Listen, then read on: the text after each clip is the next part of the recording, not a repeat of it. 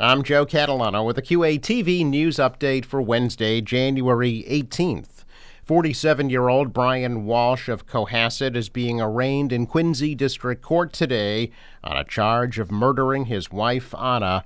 Prosecutors say they have developed enough evidence to charge Walsh with murder, although it's unclear if her body has been recovered. Walsh was already being held on a charge of misleading the investigation into the disappearance of his wife. James Devine and Joel Buenaventura are the two finalists for the Quincy Ward 4 City Council seat. Devine and Buenaventura emerged as the remaining candidates after yesterday's special preliminary election.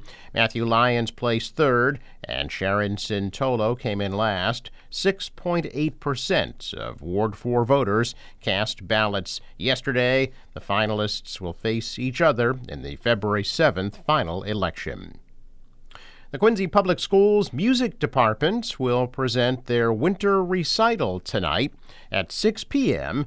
in the Peter Chisholm Auditorium at North Quincy High School. The concert will feature students from both Quincy and North Quincy High Schools.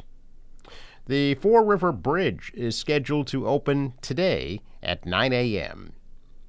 I'm Joe Catalano with a QATV news update for Wednesday, January 18th.